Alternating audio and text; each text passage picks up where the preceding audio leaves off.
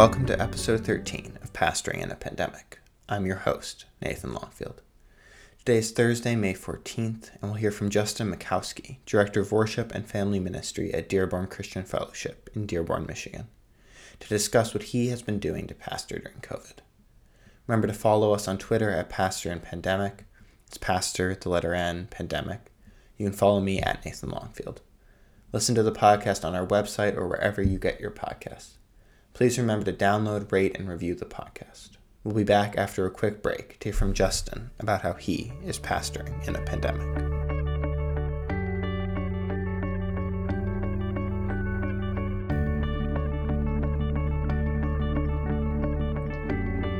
We're now joined by Jessica Mikowski, Director of Worship and Family Ministry at Dearborn Christian Fellowship in Dearborn, Michigan. Justin, thanks for joining us. Thanks for having me. So to start, can you just give us a little more about your context, what your job and role is, how long you've been there, what the staff looks like, all that good stuff? So I'm the Director of Family Ministry and Worship. And so as far as leading worship, I'm in charge of organizing the team of musicians that leads music. I help organize prayers and stuff that go throughout the service, scripture readings, things like that. We have a church of about 250 people. So thankfully we have a very large pool of musicians, and it's just a joy to work with all those people. As far as family ministry, I kind of oversee all of the ministry and teaching that happens for kids from nursery to 18. Most practically, I work directly with the high school students, and so I spend the majority of my time leading the high school youth group, doing a regular Wednesday night youth group. We do retreats and stuff throughout the year. And then I also kind of bring in some big picture leadership for all the other programs and ministries that we have. So there's a lot that's involved with that, but especially during this time, it's been cool to see the ways that I've been able to tap more into interacting with families of all ages and play into that role of ministry. Yeah.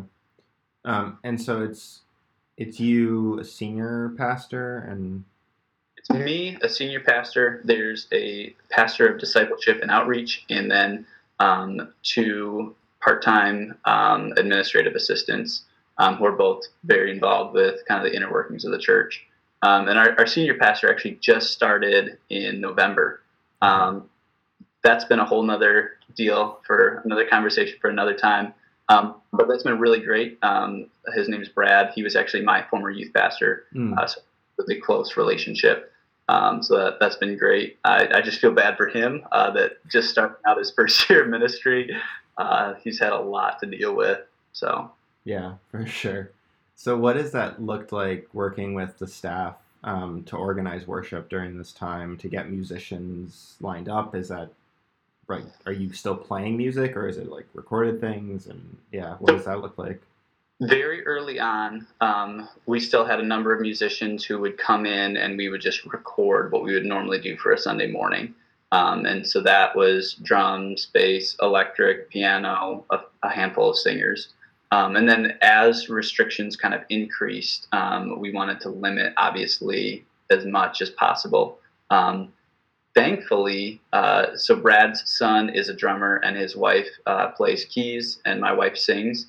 And so we basically said we want to keep things just to staff. So anybody who kind of has to interact with some of the other essential things as it is, we'll keep recording for Sunday basically to that. So we have a drummer, a key player, a singer, and then I play guitar and sing.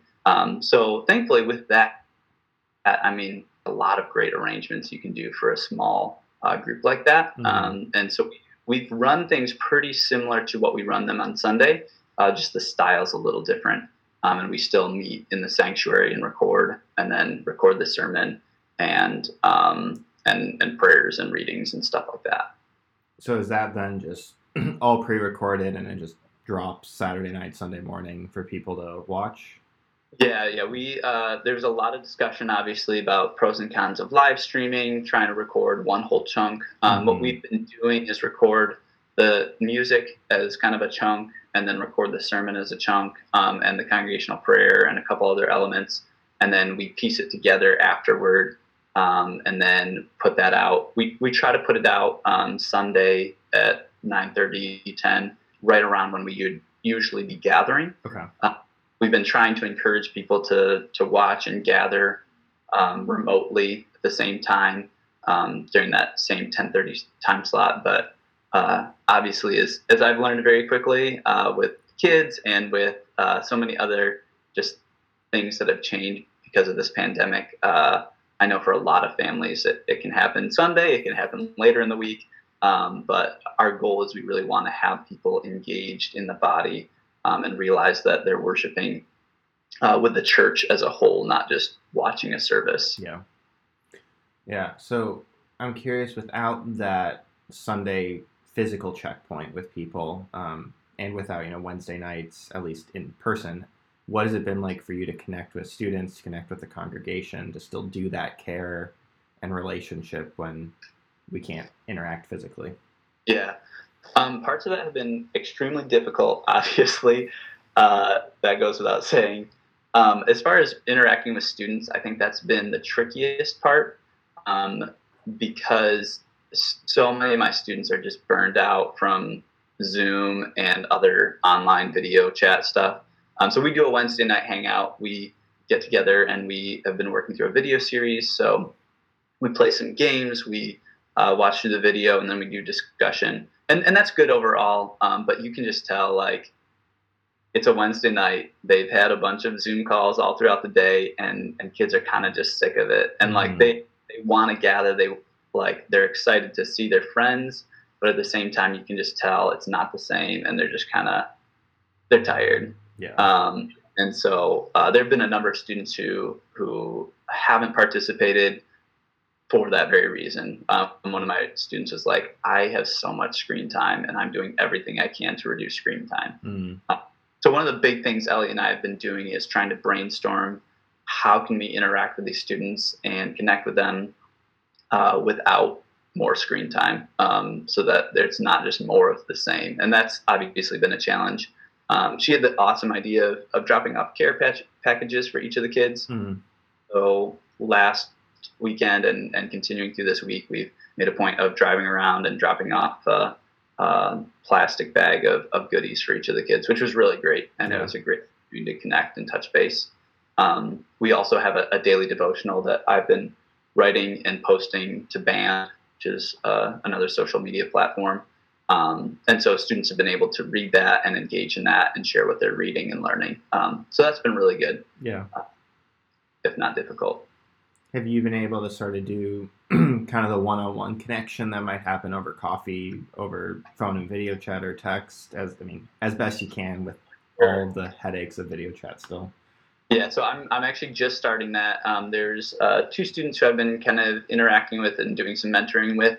And I was really hoping like, oh, well, this will be done in a couple weeks and we can start doing that again soon. So realizing that this has continued on longer than anticipated and will even be longer in a number of regards. We just started talking about setting up a video chat to try to meet regularly and work through some stuff. Yeah. So we'll see how that goes. The other thing that I've been doing is making sure that our leaders are interacting with students in some capacity and just checking in how they're doing. So I've kind of broken up the group and made sure that at least here and there we have leaders checking in with students so that students don't just kind of get lost or forgotten about during this time. Yeah. I'm curious, is there a kind of Wednesday night equivalent for the congregation as a whole, sort of a coffee hour video chat thing, or? Yeah, so during the year, like before all this, we would do something called All In. And so on Wednesday, all ages would meet together. So we'd do a meal, and then we'd have ministries from 0 to adults. And so obviously a lot of the younger programs haven't been able to do individual breakout things like that. But we have been doing a Tuesday night prayer time. And so there's a group that meets, and the pastor of discipleship and outreach leads that and walks through some prayers. And then they, like, the cool thing with Zoom is you can do those breakout groups. So then they break small groups to pray with each other. And that's been good. That's been I haven't been able to attend that because I have other Tuesday night things that I'm working on. But that's, from what I've heard, has been a really good opportunity. Hmm. The other really cool thing that's come out of this is our pastor is really seeing how essential it is that the elder's role is more shepherding. In a lot of Reformed churches, especially, I feel like the elder's role is kind of administration. And it's been really cool to see Brad lead in that and say, let's look at what Scripture says about how this role should function. Yeah. And our elders have been making care calls every couple weeks with a group of people in our church. And so they've done a really amazing job of checking in with people. And it's been really cool to see how Brad has equipped and has led some of our lay leaders to do a better job of really engaging in that ministry, so that it's not just doing ministry, but having the church be doing ministry in and of itself. Yeah, for sure. That's really important. What has this impacted for sort of other mission work, outreach, or intercongregational ministries that can't happen, have to be modified? What does that look like? Yeah. Well, there are a number of ministries that we've engaged with schools. We have an outreach that was working on supplying needs to different families in schools. And obviously there are plenty of needs now, but we don't have those connections because schools aren't running and we don't have as much communication. So that's been difficult. One of the big things when the stimulus checks were going out, Brad, our senior pastor, started an initiative with the deacons to have people donate funds to that. So if there are people who were in need, would be able to access that. And that's been going well so far. There haven't been a lot of requests from that yet. I think that we're still kind of in that weird phase of how long is this going to be? How long can I kind of survive on my own?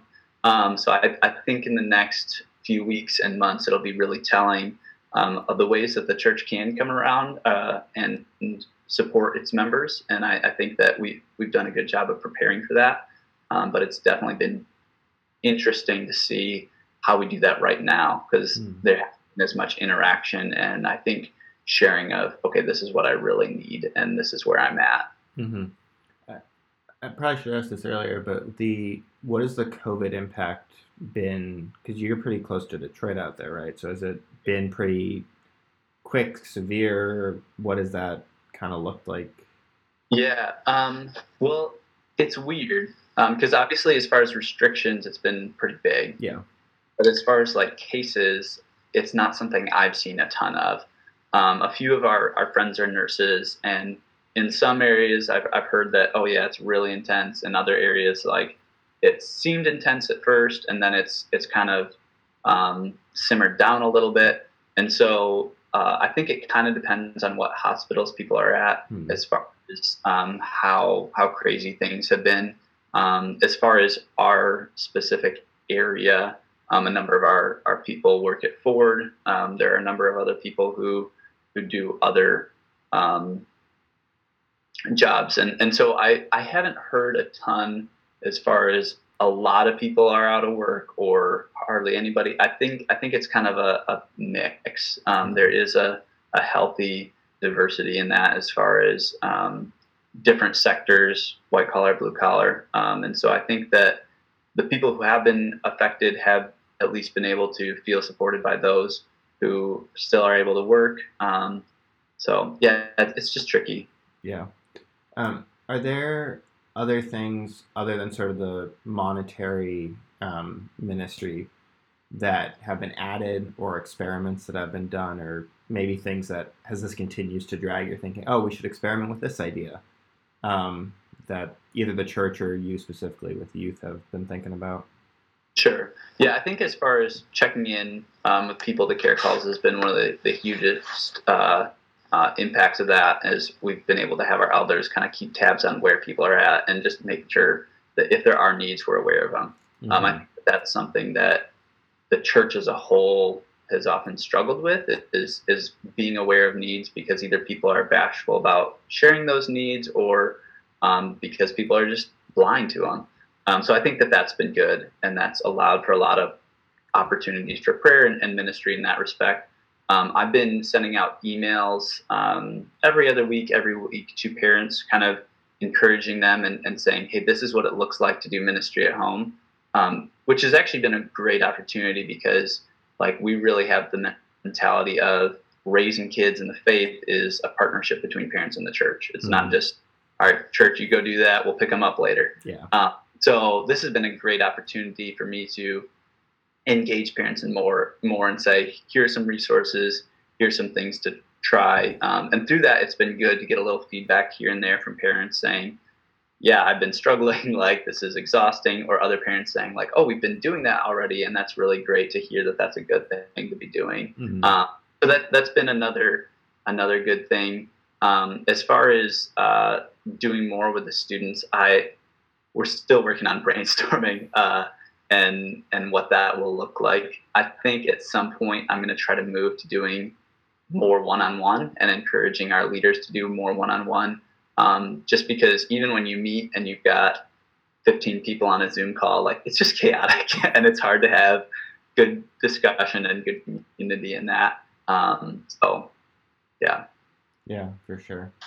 I'm curious if there are things that you've learned or maybe been reminded of about your congregation, your students, that you've seen particularly as they've adjusted or just tried to survive during all of this? Yeah, I think something that's just amazing about our congregation is it is a very encouraging congregation. And the previous pastor and our current pastor have done a good job of fostering an attitude of mission for Christ, and because of that, joy in what's happening. And even when there are disagreements about how things happen, people in our church are very encouraging. So in the whole struggle of recording and putting services together, like obviously it's not as good as meeting in person, and there would be so many things to nitpick and so many things to be frustrated about, and yet we just constantly hear encouragement from our congregation saying, so great that this has helped us connect better. We really appreciate these things you're doing. And being staff, like that's just the best because ministry is exhausting. And when your congregation is responding and encouraging you in that, it really helps be reminded of the why of the people for the work and what you're doing. With students, it's been a good reminder of just how much each of them have to offer. So in doing those daily devotionals, just 2 weeks ago, I did a week where I had a number of students write all of those. And that was just great. And getting to hear from some of the students, some of the things they're thinking through and wrestling with, that was really cool to see. So it's actually been really good thinking through next year as far as what I want my student leadership team to be and how I want to continue to equip students.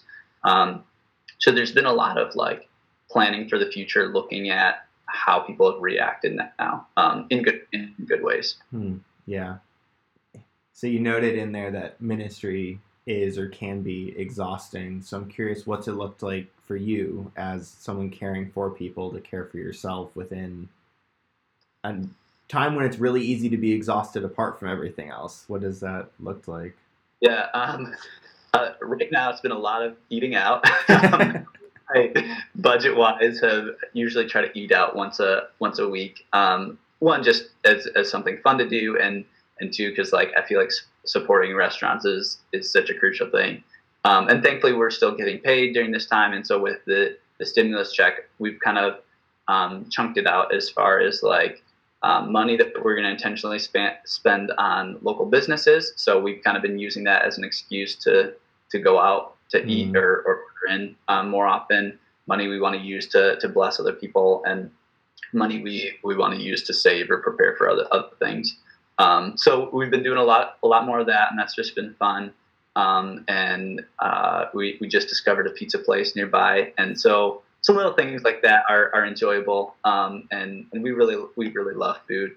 And so then another piece of that has just been really working on communication with caring for Mia, who's our daughter, and just figuring out that balance together and having time where one of us can say, go go drive somewhere, pick up groceries. Like, I know that doesn't sound like a super exciting and relaxing thing, but when you're cooped up with a 1-year-old, like driving to go get groceries it's amazing. And so I think just taking turns to give the other person a break out of the house, and do that. When the weather's been nice, we've been going for bike rides, and Mia just loves being outside. So basically, anytime we're outside as a family, it's been really good and recharging and restful. Yeah, that's great. I'm curious, out of that, what advice might you offer to pastors, youth ministers, even congregation members and students about taking care of themselves in this time, trying to stay healthy, not just physically, but emotionally and spiritually? So throughout the year, this is something I often bring up, is the importance of crop rotation. And when you're building crops or whatever, and a certain crop will drain the field in a certain way, and so the farmers will rotate what crops get planted on what soil, because I think different things drain you differently, and I think it's really important to be aware of that.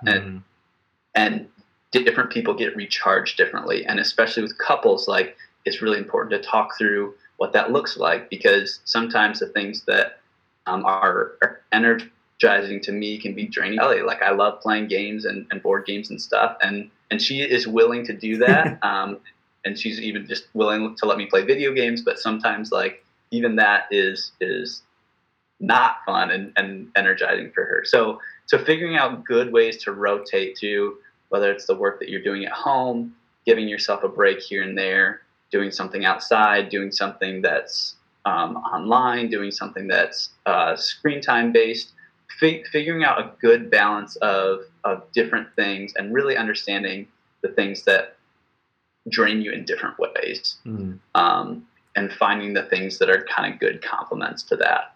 Another piece that's been small is we've been making a lot of breakfast more.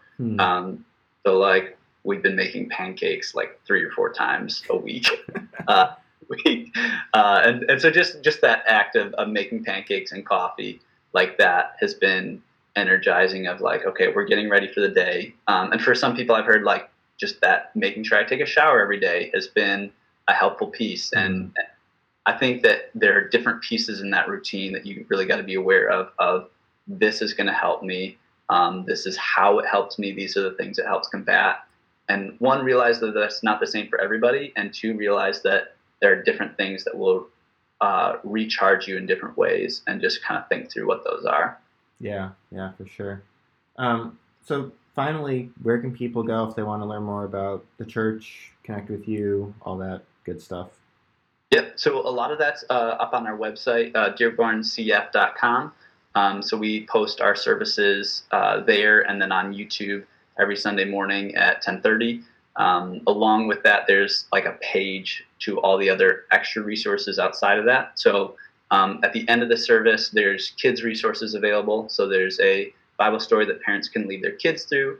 There's kind of a guided prayer time, children's bulletin. And then there are a number of, like, connecting resources there. So if you want a care call from a pastor or elder, if you're in the area or somewhere else and you want to connect with the church, there's like a connection card where you can kind of share a little bit about yourself, and someone will kind of reach and connect with you. So most of those resources are on our website. Obviously, you can't come to the building in person yet. And then we're doing our best to kind of set up for, as we do start to re-engage, how do we kind of be intentional with those contacts that we've made over these weeks. Yeah, great. Okay, thank you so much for joining us. Thanks for having me, Nathan. It's been great. Thanks.